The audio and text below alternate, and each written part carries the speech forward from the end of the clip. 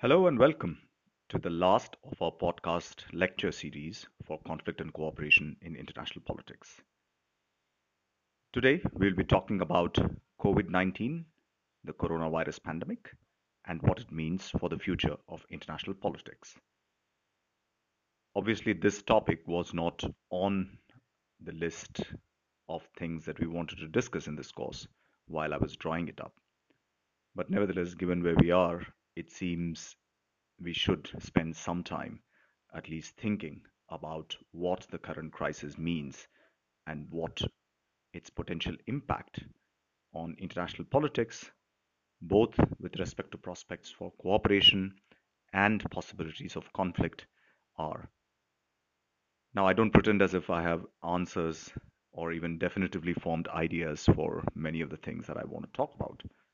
At the same time, you can just think of it as a series of issues that I want to flag, I want to raise and draw your attention towards, so that going forward, you could be thinking about these issues for yourself.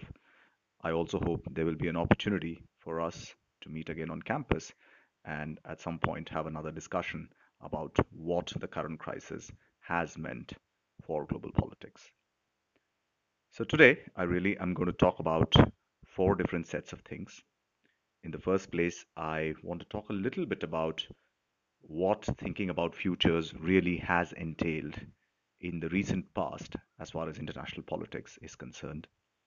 I then want to talk about the various kinds of implications that COVID 19 is likely to have. In particular, I want to talk about various aspects of globalization and how that plays into the current crisis. I want to talk about how questions of framing this particular crisis will, in some ways, be quite important in deciding how we tackle and shape our responses to it. I then want to talk a little bit about whether the response to this crisis is going to be more international or national, and what that means as far as the possibilities of cooperation are concerned.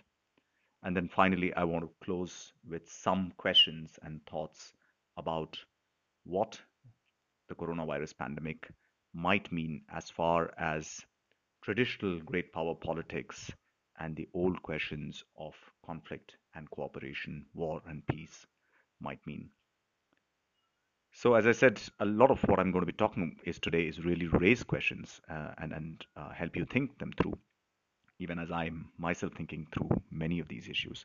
But I think, nevertheless, there are many resources that we have coming out of the things that we've discussed in this course, which do give us a good handle on considering what the current crisis could mean going forward.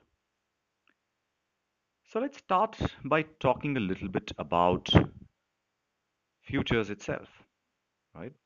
Now, the theories and concepts that we have learned in this course have been of varying kind. Some have been heuristic theories, they draw our attention to various important factors in any situation. They may simply be concepts, ideas like globalization, which are not necessarily fleshed out theories in a sense of laying out causes and effects. And we have some kinds of theories which are fairly strongly predictive, right? So theories which tell you, say, for instance, about under what circumstances conflicts are likelier, or under what circumstances we might see collective action happening or not happening, and so on. But in thinking about futures, what we've had are what you might say are not so much theories or even concepts, but frameworks or even broad visions, so to speak. And I want to talk about three of them to get our discussion going, simply to tell us how visions of future tend to age quite quickly and in some ways become less interesting as a guide to what lies ahead of us than as an indication of what really has gone by. They tell us more about perhaps the moment in which those ideas and visions were conceived rather than about the future that they were envisioning.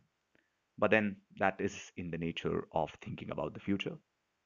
As Yogi Berra, the great American philosopher in some ways, says, you know, it's always very difficult to predict, especially the future. So, I want to talk really about three very influential visions in international relations, broadly defined, which have been offered over the last 30 years or so.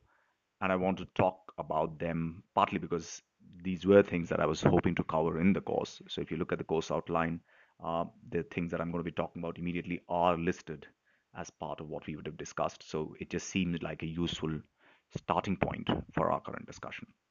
So the three visions of future that I want to talk about really were laid out respectively by Francis Fukuyama, Samuel Huntington, and John Mearsheimer. Each of these has been very different. They pointed to very different sources of conflict or cooperation in the international domain. And to greater or lesser extent, they have been interesting guides as we have encountered the period after which these visions were first elucidated.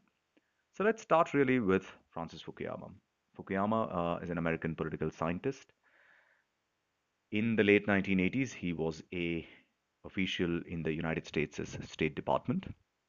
And at that point of time, he wrote an article which literally went viral, so to speak, even though that was the pre-internet age, at least insofar as sharing of this kind of articles and information went.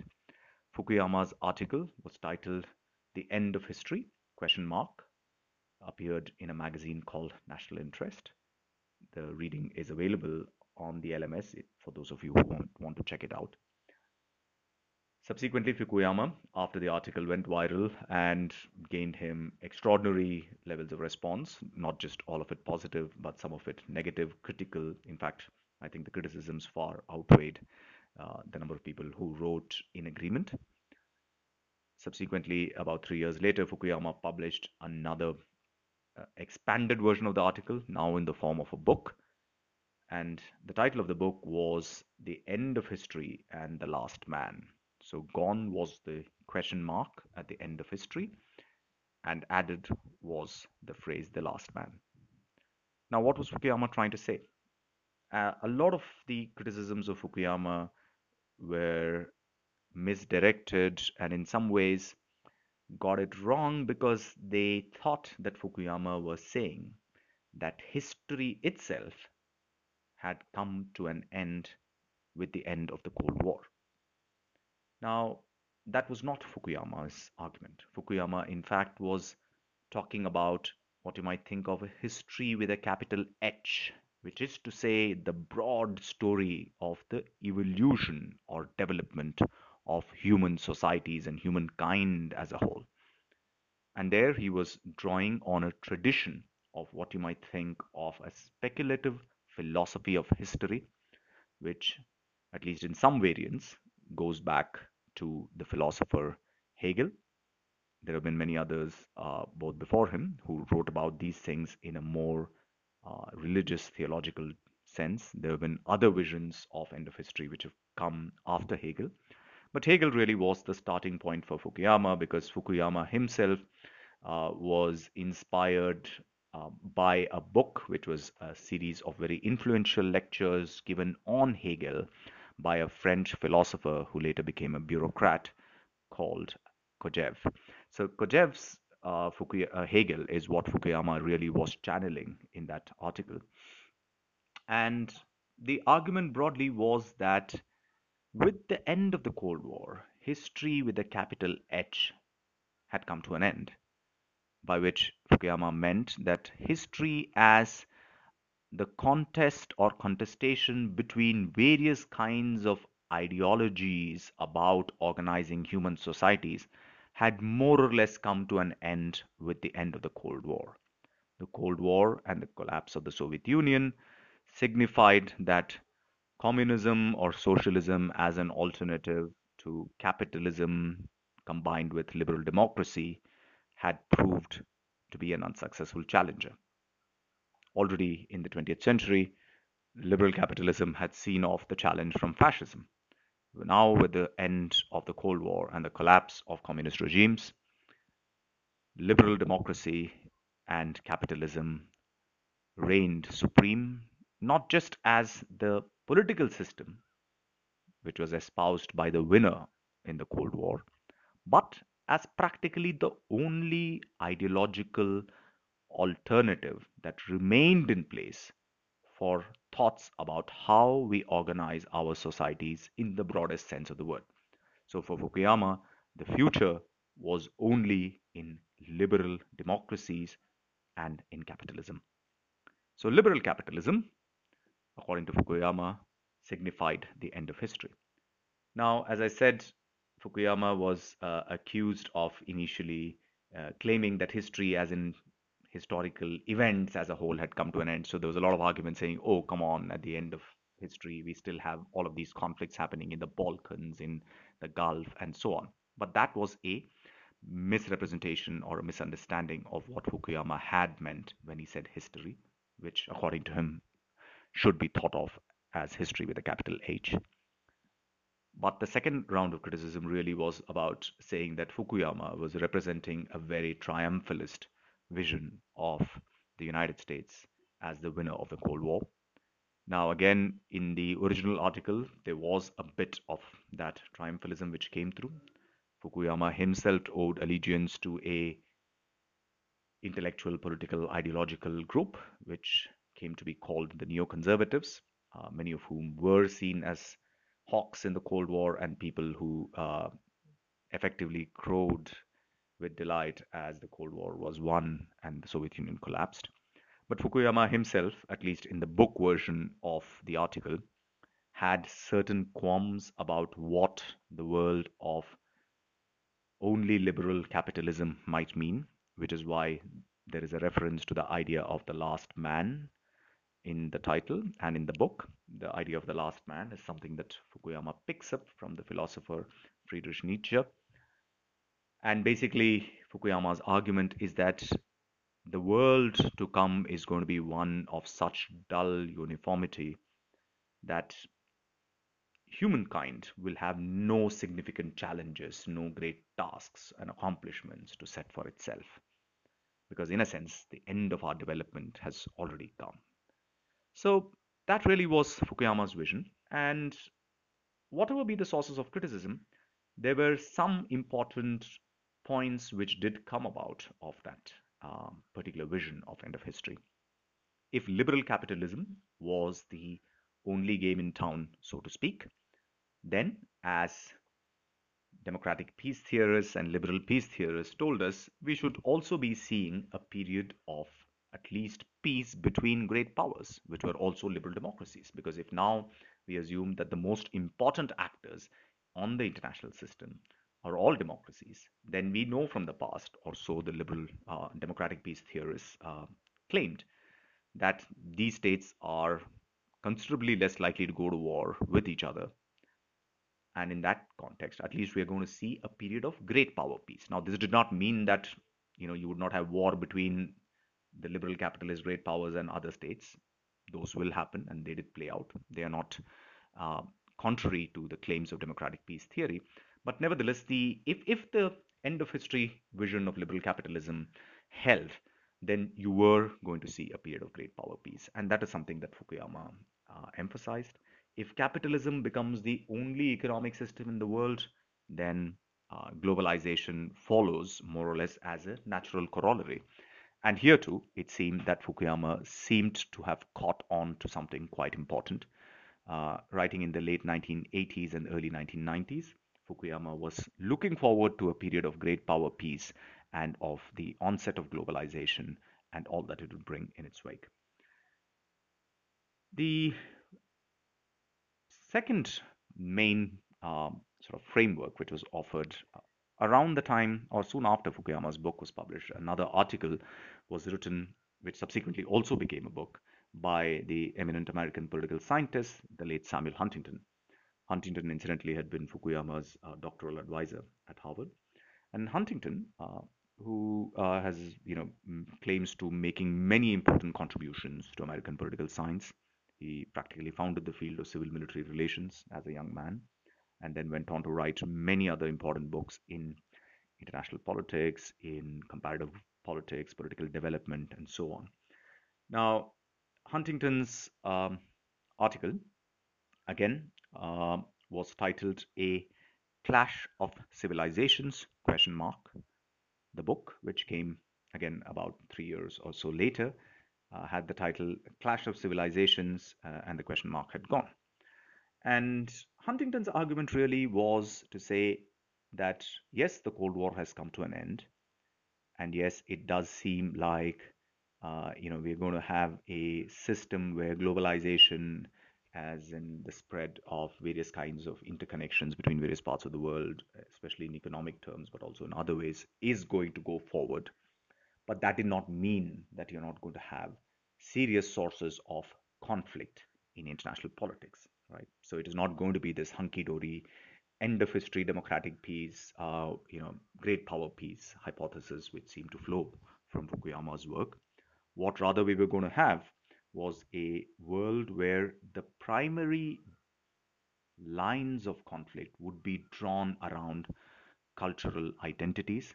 And Huntington said that there was one kind of meta-cultural identity which you might think of as civilization, as a cultural identity at the highest level, and that the world was effectively divided into many civilizations, and the clash between these civilization and civilizational identities is really going to be the next main source of fault line. And Huntington was, extrapolating from the context of the Balkans War and the rise of ethnic conflicts in the aftermath of the Cold War.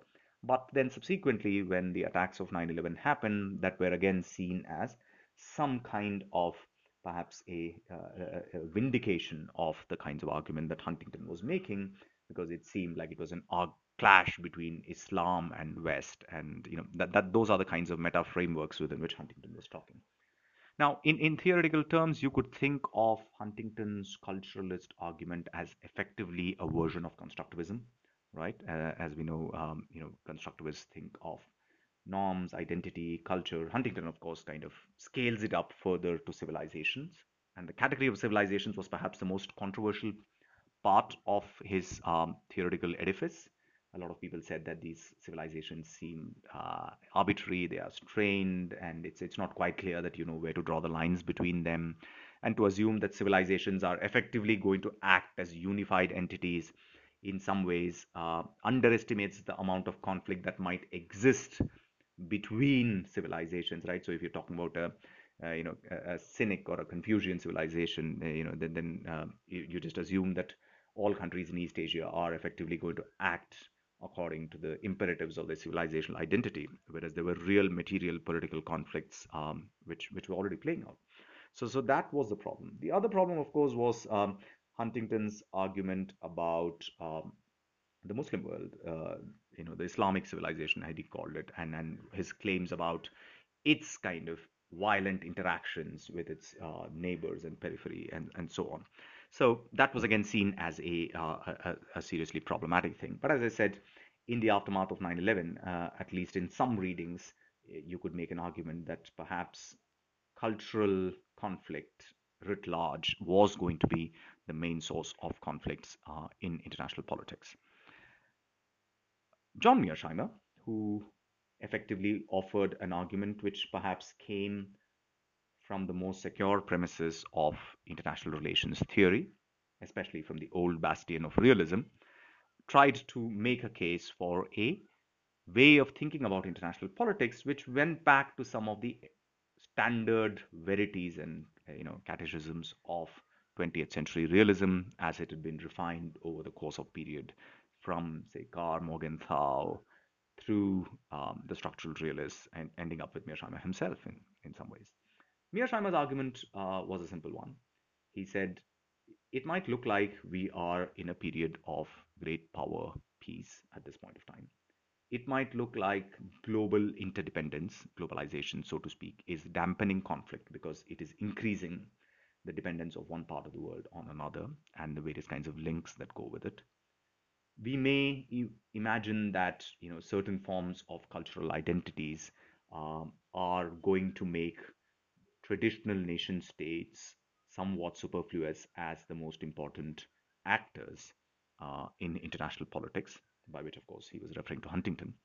But he said, we only have to wait till traditional great power politics reasserts itself.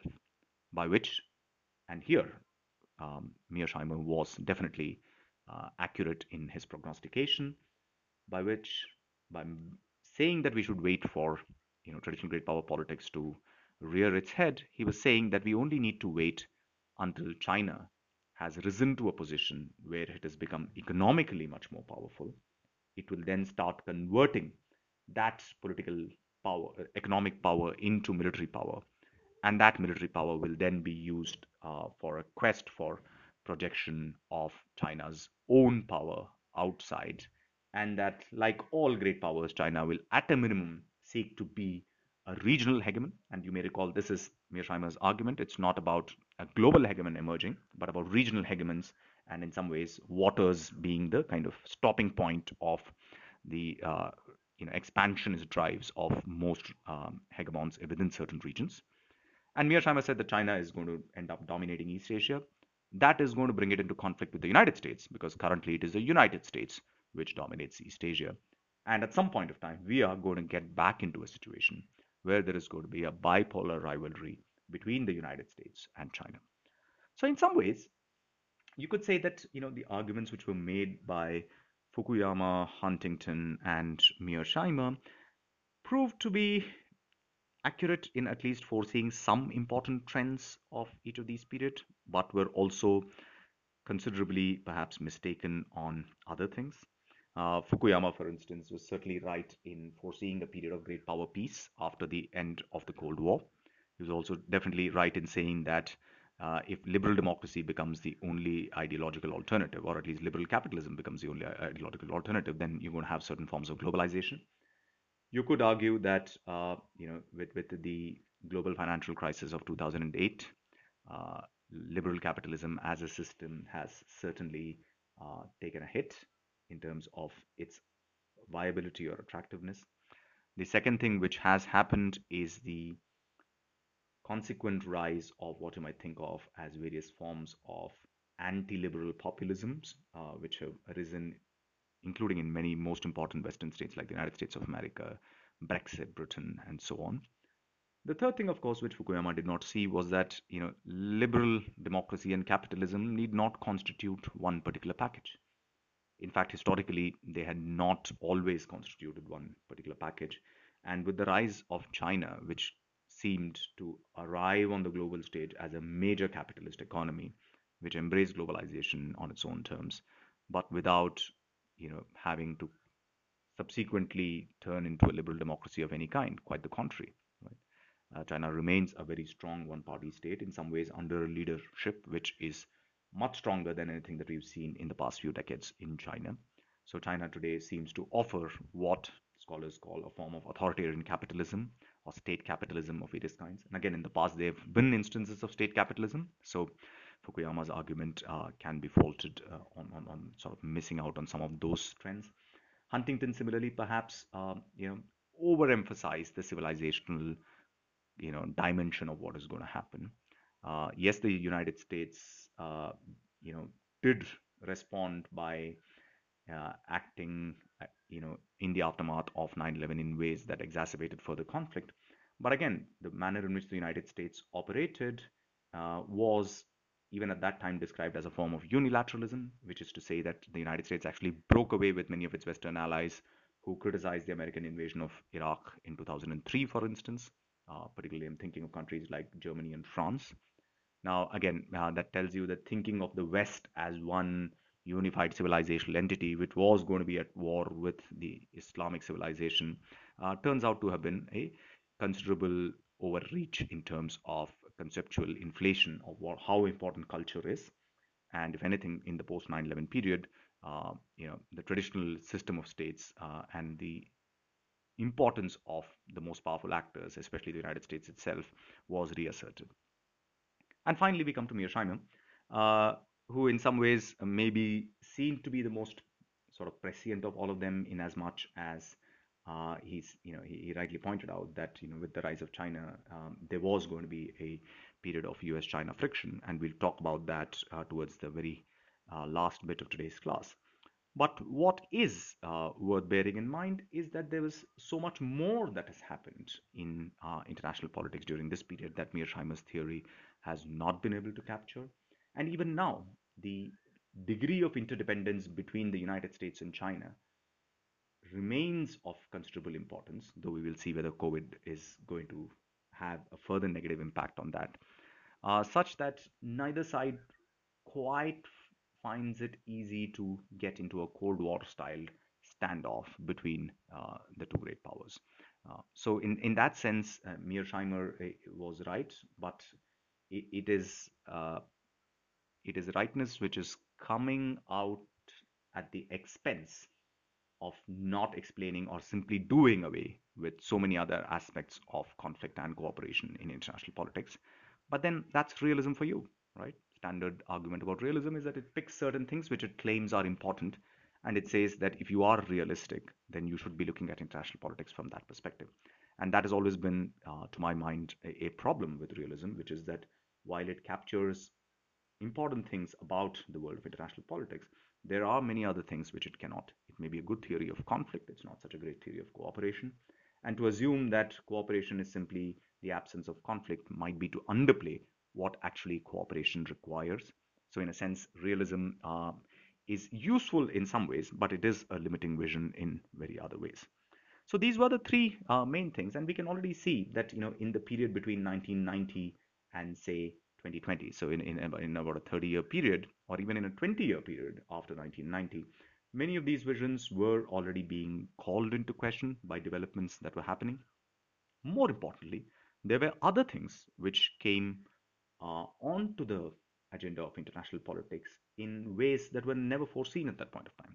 For instance, in the post 9/11 period, for a few years, it seemed like terrorism is going to be the most important thing, right? And terrorism was an important thing. But at the same time, some of the more extravagant claims which were made on behalf of the post 9/11 world, that it's going to be a world where the old rules of the Westphalian state are going to go away, non-state actors are going to be much more important in the context of globalization, etc., etc., were clearly turned out to be excessive arguments extrapolating from a particular instance. And that's something that we should be beware of in the current context as well, not to claim too much on the basis of what is just the present trends of the here and now. The other and perhaps more lasting sets of issues which came up were first the global financial crisis and what it meant for the global economy as a whole. And I'll talk about a little bit of that when we talk about the impact of COVID itself on the global economy. The second thing is something that we've discussed in the class earlier, which is the ecological crisis, climate change becoming this global issue, which has come onto the agenda of international politics in a very serious way. So even as some of the older stories about what is going to lead to cooperation or what is going to cause conflict have been around, we have understood newer forms of systemic instability and challenge as far as international politics is concerned. And COVID 19, in some ways, seems to fall more in the category of these kinds of challenges, which in some ways pose systemic threats to international politics and the way that we organize world politics as a whole. Let's come to COVID 19 then. Now, I'm not a public health specialist, so I don't want to talk very much either about what the nature of the problem as a public health issue is, nor what might be the kinds of policy responses that we need in order to be able to combat this public health emergency. I'm sure most of you have been reading up, following the news. There's a lot of talk about flattening the curve and so on. So I'm going to leave all of that out and instead just focus on a series of observations and questions on how COVID 19 is likely to impact on international politics as it currently is and is likely to be in the future. So, the first thing I think we need to recognize is the very tight linkage between the coronavirus pandemic and globalization itself. Now, you might have read many articles saying that yes, this is a public health crisis, but it's also been a shock to the global economy. And in a sense, this is an exogenous shock, as in a shock coming from outside, unlike, say, the global financial crisis, which came out from within the financial system itself. Now, while that might be true to some extent, I think it is also important to recognize that the coronavirus pandemic itself is very much an consequence of globalization, which is to say that globalization has a causal role in the creation of this pandemic. Just imagine the fact that the pandemic, the virus spread from one part of China to practically every corner of the world within such a short period of time only goes to show that the crisis is quite tightly bound up with various forms of global interaction and interchange that we've spoken about without the extensive amount of global movement of people, of the intertwined economies which requires people, goods, services, etc. to cross border lines so frequently, it is actually quite unlikely that we would have seen a pandemic taking these proportions within such a short period of time. Now, again, we know that in the past, in history, there have been similar kinds of pandemics. You might have heard the so-called Spanish flu of 1918, which again spread out. But the speed with which the coronavirus pandemic has spread to very different parts of the world is actually quite striking and is an illustration of the fact that this crisis is a crisis coming out of globalization itself. So if globalization has something of a causal role in the current crisis is also going to have a serious impact on various aspects of globalization.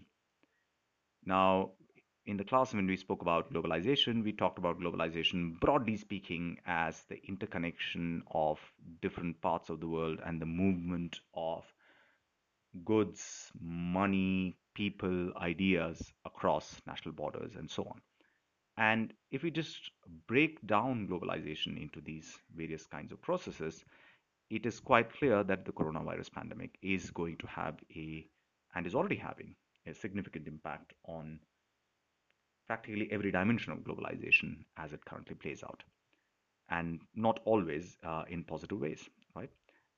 So let's start with something like trade, right? Global trade, which is to say, the production and consumption of goods in this globalized world, is organized according to a system that we call supply chains, which is to say that there are manufacturing processes which are unbundled into a chain where different components of, say, one manufactured final product are produced in different countries and then shipped to another country, which does another part of the value addition. And ultimately, the final product might be assembled in some other country, right?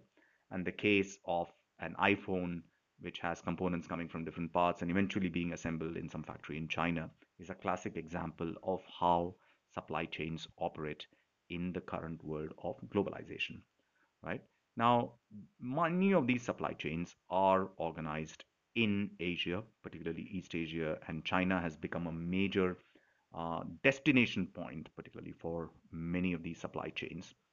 And the coronavirus pandemic is definitely going to lead to people thinking hard about whether they want to have these kinds of supply chains, which are at once dispersed as manufacturing activities, but which are also concentrated in one part of the world and particularly concentrated, centered on one country, which is China, which has proven to be in some ways, the starting point and the epicenter of the current crisis.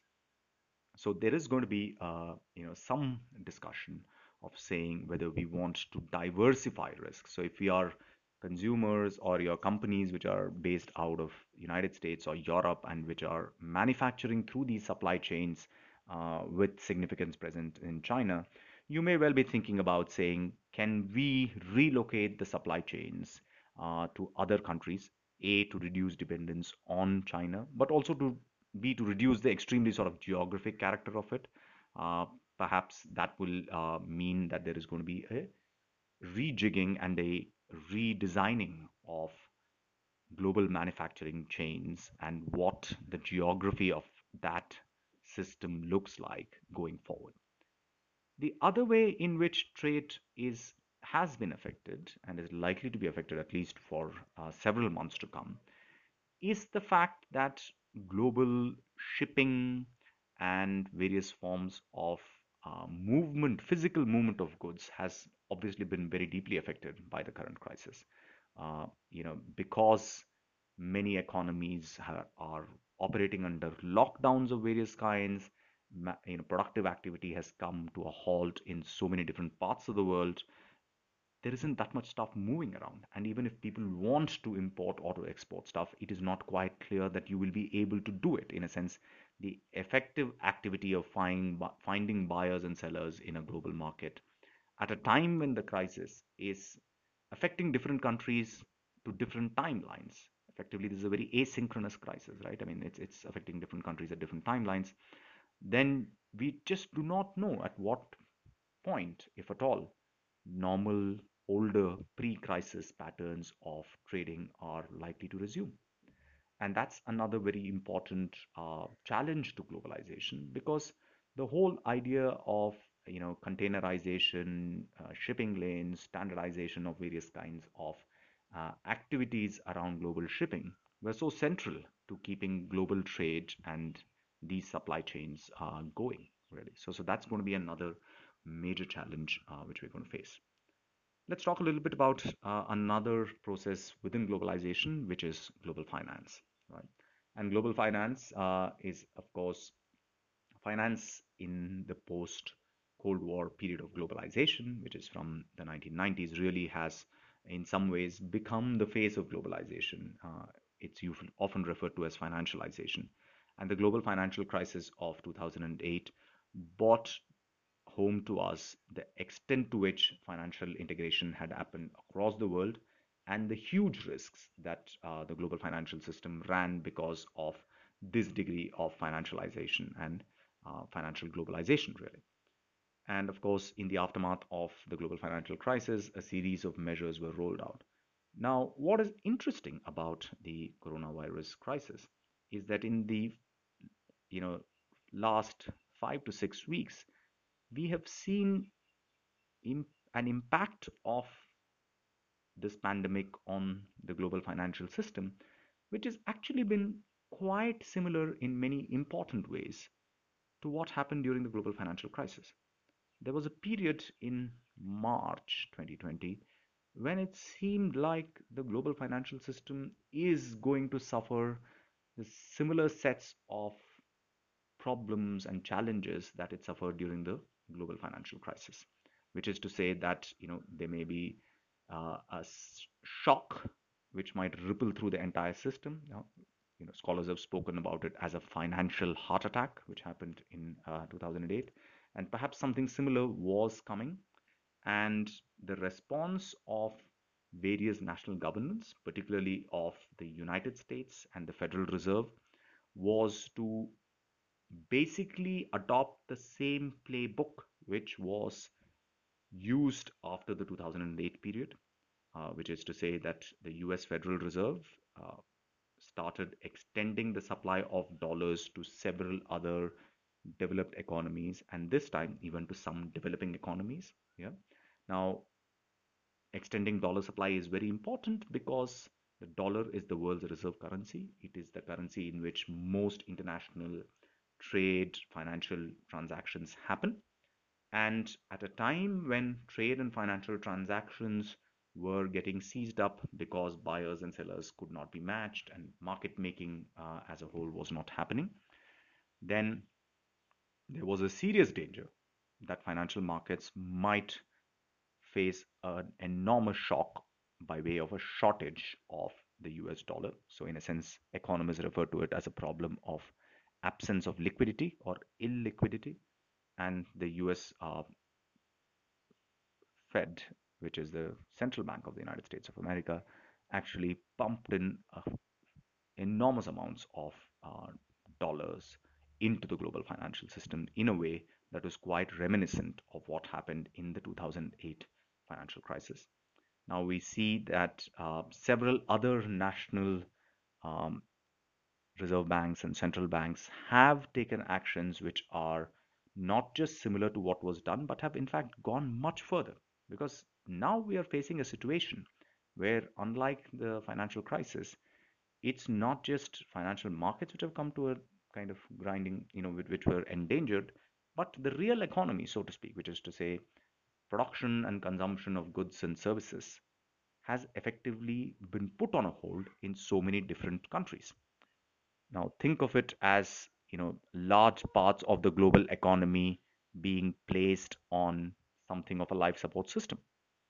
Now, how are these businesses and these households going to be kept afloat while they go through this period where they simply cannot carry out economic activity as normal?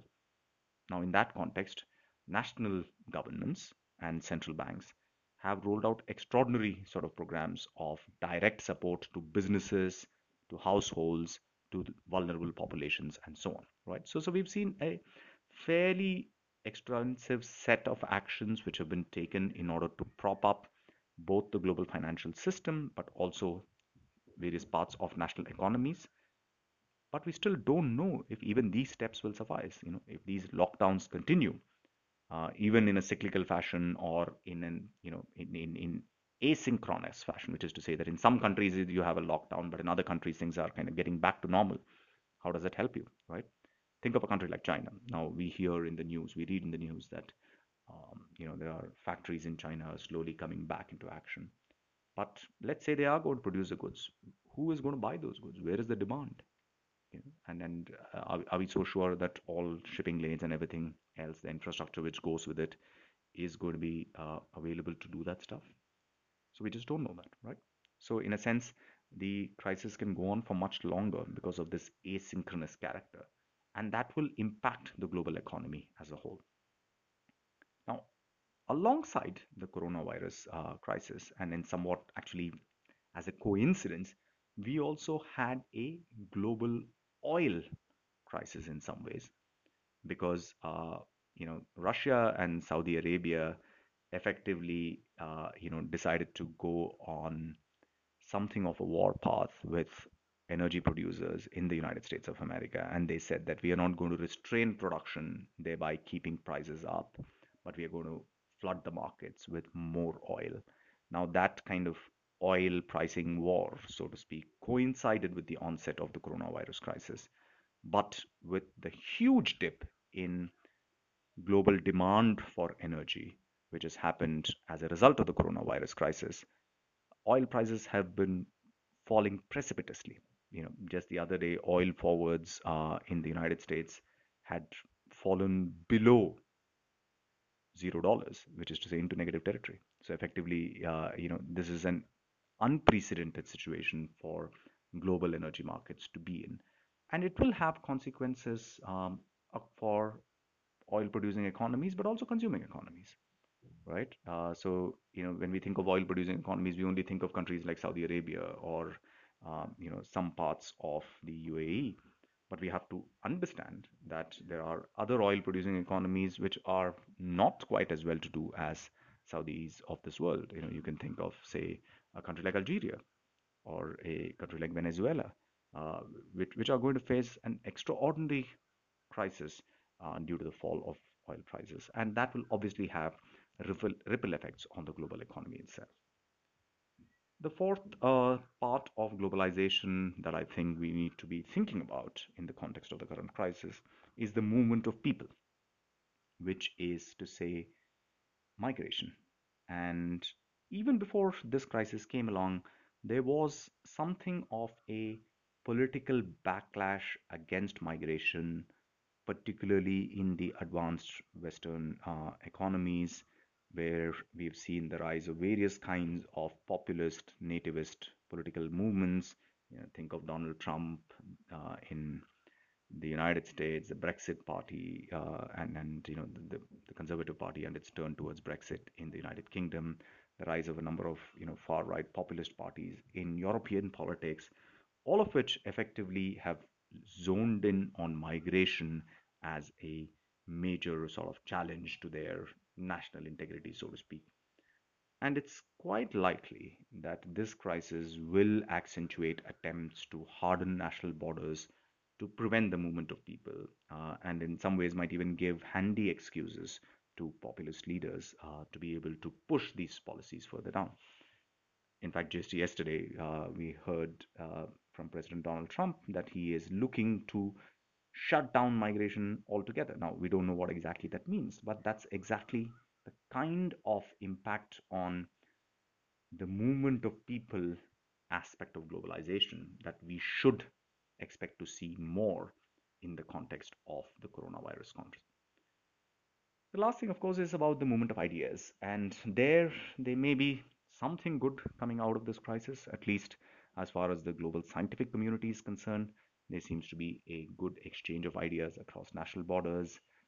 The way that groups of scientists are working in various ways to identify the sort of basis of the problem, to work together to try and come up with potential solutions, vaccines, etc. All of that said is that perhaps there are some aspects of globalization which might actually be even strengthened during the crisis, but that may well be just the silver lining to what seems like a dark cloud hovering around globalization as a whole. Now, just shifting away from the processes of globalization, the coronavirus crisis is also going to have an impact on various institutions which are around effectively to support and uphold global cooperation or global governance, as it is called, right? And I'm here thinking of a range of international institutions which were conceived particularly in the aftermath of the Second World War, but some of them have mutated in terms of their aims and objectives, but still remain quite important. And they have been tasked with ensuring global cooperation on a range of issues, so global governance effectively at the international level, so to speak. And how these institutions are going to come out of this particular crisis seems to me to be another important question for us to ask. Take something like the United Nations. The United Nations, the Secretary General has made some statements. There have been a few other discussions, but the UN Security Council has not met. That's supposed to be the main body which talks about threats to international peace and security. There has been no attempt even to convene a meeting online, so to speak, let alone given that physical access is a problem. Similarly, there are other institutions like the World Bank, which in the past have been very important, particularly in terms of strengthening public infrastructures in the developing world and supporting those activities in important ways, but again have not been that prominent in the context of the current crisis. The International Monetary Fund, the IMF, is another entity which should play an important role. The IMF effectively acts as an entity which lends to countries which are facing financial distress in order to then help them get their economies back into shape. But of course, the IMF also, money comes with certain conditionalities and so on.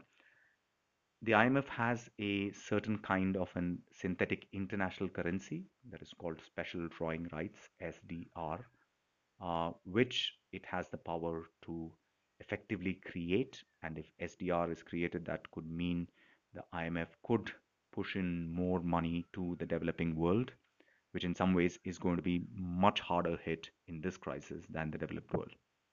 All the instruments that I talked, which are available to central banks to keep their economies on life support, are effectively only available to the central banks of the developed, or what you might think of as the OECD, Organization of Economic Cooperation and Development economies, OECD economies being the most developed economies in the world. It is hardly available to any of the developing, let alone the more poorer countries in Asia and Africa, Latin America. Even a country like India, for instance, cannot even contemplate taking the kinds of steps that the central banks of the Western developed economies or those of Japan have done. So those are simply not options available to you. So in a sense, for developing countries as a whole, despite differences in their ability to withstand the crisis, the IMF could potentially play an important role in doing it. But international cooperation in terms of agreeing on an increase in SDR has not yet been forthcoming. Now, we've had other kinds of ad hoc groupings of global governance, like G20, the group of 20 most important economies, so to speak, which was formed in the wake of the global financial crisis of 2008, which convened again recently and agreed on certain kind of, extension of debt repayment for the poor countries and the developing economies. But the reality is that it's not very clear that the G20 has the ability to actually convince private players who have been the ones from whom financial institutions, banks, etc., from whom these countries have actually borrowed that money to exercise that degree of patience and forbearance. So it's not very clear at this point of time that the World Bank, the IMF, G20, the sort of so-called pillars of global governance are really pulling their weight in the current context. And the reason it's not happening is because the countries which are most important and powerful in this context are really not able to get their act together. You even think of something like the World Health Organization, which in some ways is in the eye of the storm, so to speak. It's doing in some ways a very important task of coordinating effects, keeping us informed about global trends in and what needs to be done, etc. But the WHO has also been under considerable amounts of criticism for not having declared this a pandemic earlier, for perhaps having gone with China's assessment of what the situation was really. And the United States and President Donald Trump have threatened to cut off all funding for the WHO. That would be a disaster if it was implemented. The United States is by far the single largest supporter for the WHO. So, in a sense, we are not really seeing the institutions of global governance play their role. And that only reminds us that institutions, in some ways, are as much captive to the dynamics of power politics and the willingness of the most important players to actually contribute their bit and seldom will have much of an independent power of their own to exercise despite their standing in terms of expertise and knowledge and other things that they bring to the table. There is a broader question of international cooperation and whether we are seeing a deficit of international cooperation here. And that goes beyond the question of institutional governance, right? Now, practically all the major countries which are affected have now accepted the seriousness of the problem and are working towards it.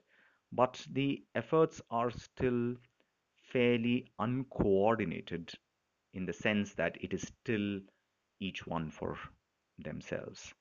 And in a sense, we are seeing that there is a great move towards securing the interests of this or that particular country uh, over what might be the requirements of the international system as a whole in coping with this crisis. So countries which have the ability to or to import more medical equipment, etc., are able to lay greater claim to commanding those resources than perhaps countries which do not have the same wherewithal but might have an equal, if not increased, if not higher need.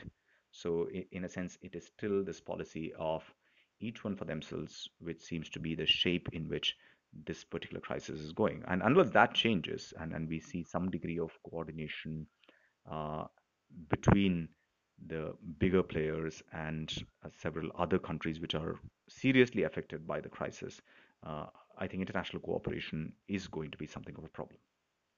Now, all of this, whether there are problems of globalization, global governance, international cooperation, all of these also leads us to think harder about some more underlying fundamental issues that you might think of as not so much in the realm of policy but in the conceptual domain, right?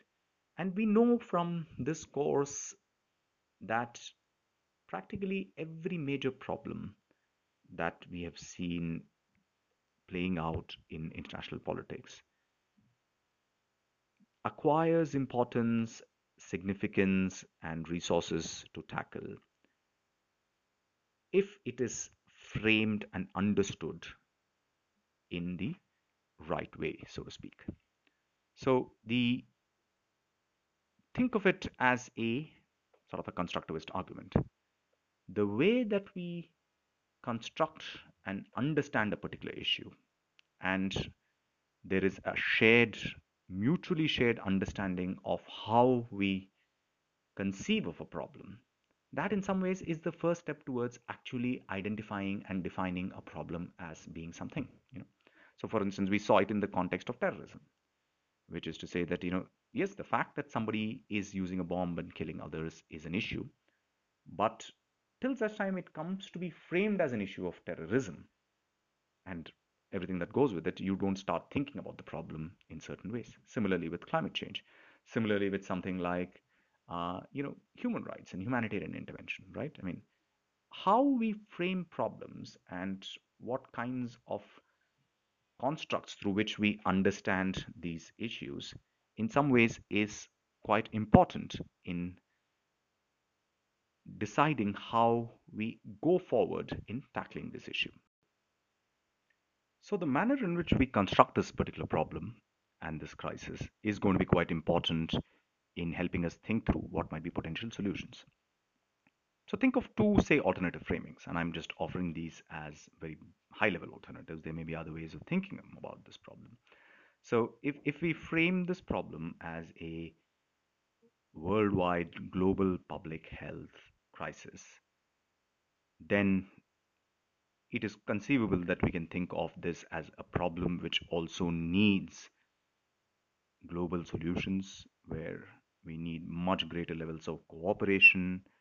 And as with many problems which are global in nature, there may also be some kind of a dimension of transfer of resources, which might be called for, which is to say that there may be an ethical dimension to the question as well, of helping those who are not capable of helping themselves during this crisis, so to speak.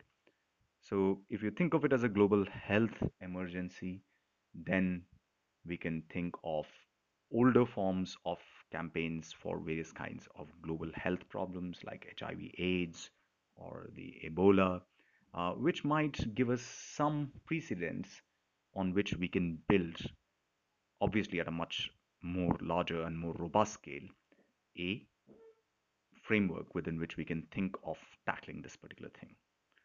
But on the other hand, if this comes to be defined primarily as a problem of security, which is to say that it is something that affects the lives of individuals, even if you define it as human security, let's say not national security, I think ultimately it will come to be seen as a problem that individual states will effectively have to take greater responsibility in tackling for themselves.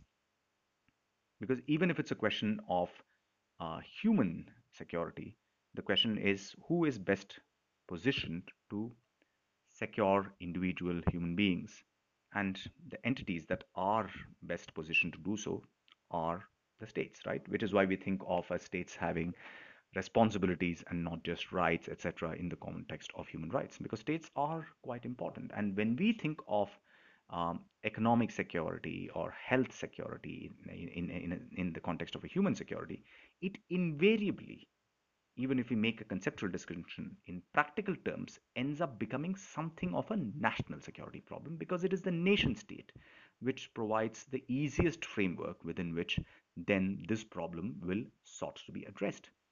Now, scholars remind us often that once we securitize a problem, which is to say that we turn a certain problem into actually a security threat of a certain kind, then the responses to that are likely to be far less cooperative in the way in which it would be if this problem were framed as a global public health crisis, right?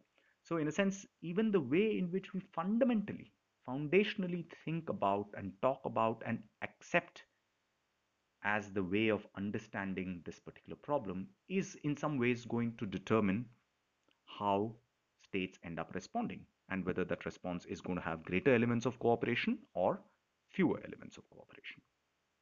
Now, again, I don't want to suggest as if framing something as a security issue means that cooperation is not going to be possible at all. That doesn't have to be, right? You can think of the UN Security Council as being this organization which is there effectively to ensure cooperation in dealing with threats to international peace and security. But it does have its limits. And more importantly, I think, it may even have certain kinds of perverse consequences. For instance, in the aftermath of 9/11, when terrorism came to be defined as the number one security challenge to the international system as a whole, we did see that there was increased cooperation, enhanced cooperation between states, at least certain groups of states. But that cooperation was not always leading in directions that were seen as desirable. For instance, there was a lot of cooperation between the United States and various other countries for, you know, capturing and extraditing suspects of terrorism. So somebody would be picked up from a third country and then sent to a country like Egypt, where that suspect of terrorism could actually be tortured. Yeah? So this is known as rendition. Now, this is a form of cooperation. You can have all such forms of security cooperation, so to speak, in the context of, say, the coronavirus crisis. One way in which states are already cooperating, and I'm sure will continue to deepen that cooperation, is about sharing information about individuals, right? Individuals are being tracked today, especially those who are, victims of the, who have been affected by the coronavirus. They are being tracked in order to ensure appropriate social distancing and to isolate the network of people with whom they've been in touch, right?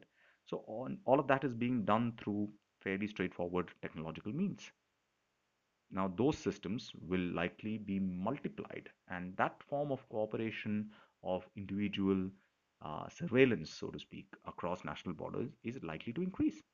Now, we know from the revelations made by Edward Snowden of how these kinds of surveillance systems really assumed gigantic proportions after the attacks of 9/11. There is no reason to assume that states are going to give up these kinds of prerogatives and powers that they have now acquired over lives of individuals in the context of this crisis, and that the global sort of dimension of this problem is likely to lead to cooperation, but not always in ways that everyone might think it is desirable. There is a balance to be struck between liberty and security, even if it is human security and security of life, right? And it's not quite clear how that balance is going to be struck in an international context. And we know, going back to the challenges which were faced in the post 9/11 context with terrorism, that it is very important to keep a close eye on these kinds of developments, because states are unlikely to dial back or voluntarily give up powers that they have acquired during this crisis. So that's something that we need to uh, keep an eye on, what kind of cooperation is going to work. The other thing that, coming out of this crisis that we need to understand is, what light does this crisis throw on the international system's willingness and preparedness to deal with other kinds of challenges that we may be seized of but are not taking quite as seriously. Something like climate change, for instance, right? I mean, we already know that collective action on climate change has been problematic for a variety of reasons. And even now, the United States is holding out, and it's not quite clear what that means for the future of the climate change regime. But climate change is an activity which is going to happen in a much longer time horizon than even the coronavirus crisis, right?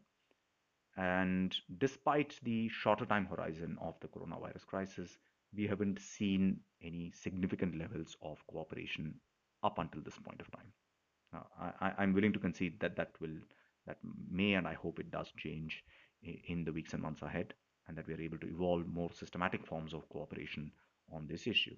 But nevertheless, it raises a huge question mark on the ability of our system of states to be able to deal with a planetary challenge like that of climate change, which is going to operate at much higher, longer time frames, which is going to have consequences which, until a few more years and perhaps even a decade or more so, may not have the kind of immediacy that this crisis has. Now, don't get me wrong, climate change is already affecting the lives of millions and millions of people across the world, as we discussed in class. But it is not in quite as a concentrated and coordinated form in which the coronavirus pandemic has hit the world, right? So in a sense, there is still possibility of denial, even in the context of the COVID crisis, right? I mean, we've seen how denialism continues to operate. People seem to underplay what the importance of the crisis is, and so on. So, so the global responses to this, in some ways, are going to tell us some perhaps interesting things about what lies ahead when we come to tackling other bigger, more important, and more dangerous challenges like climate change. And finally, what is it going to mean for traditional great power politics? Yeah.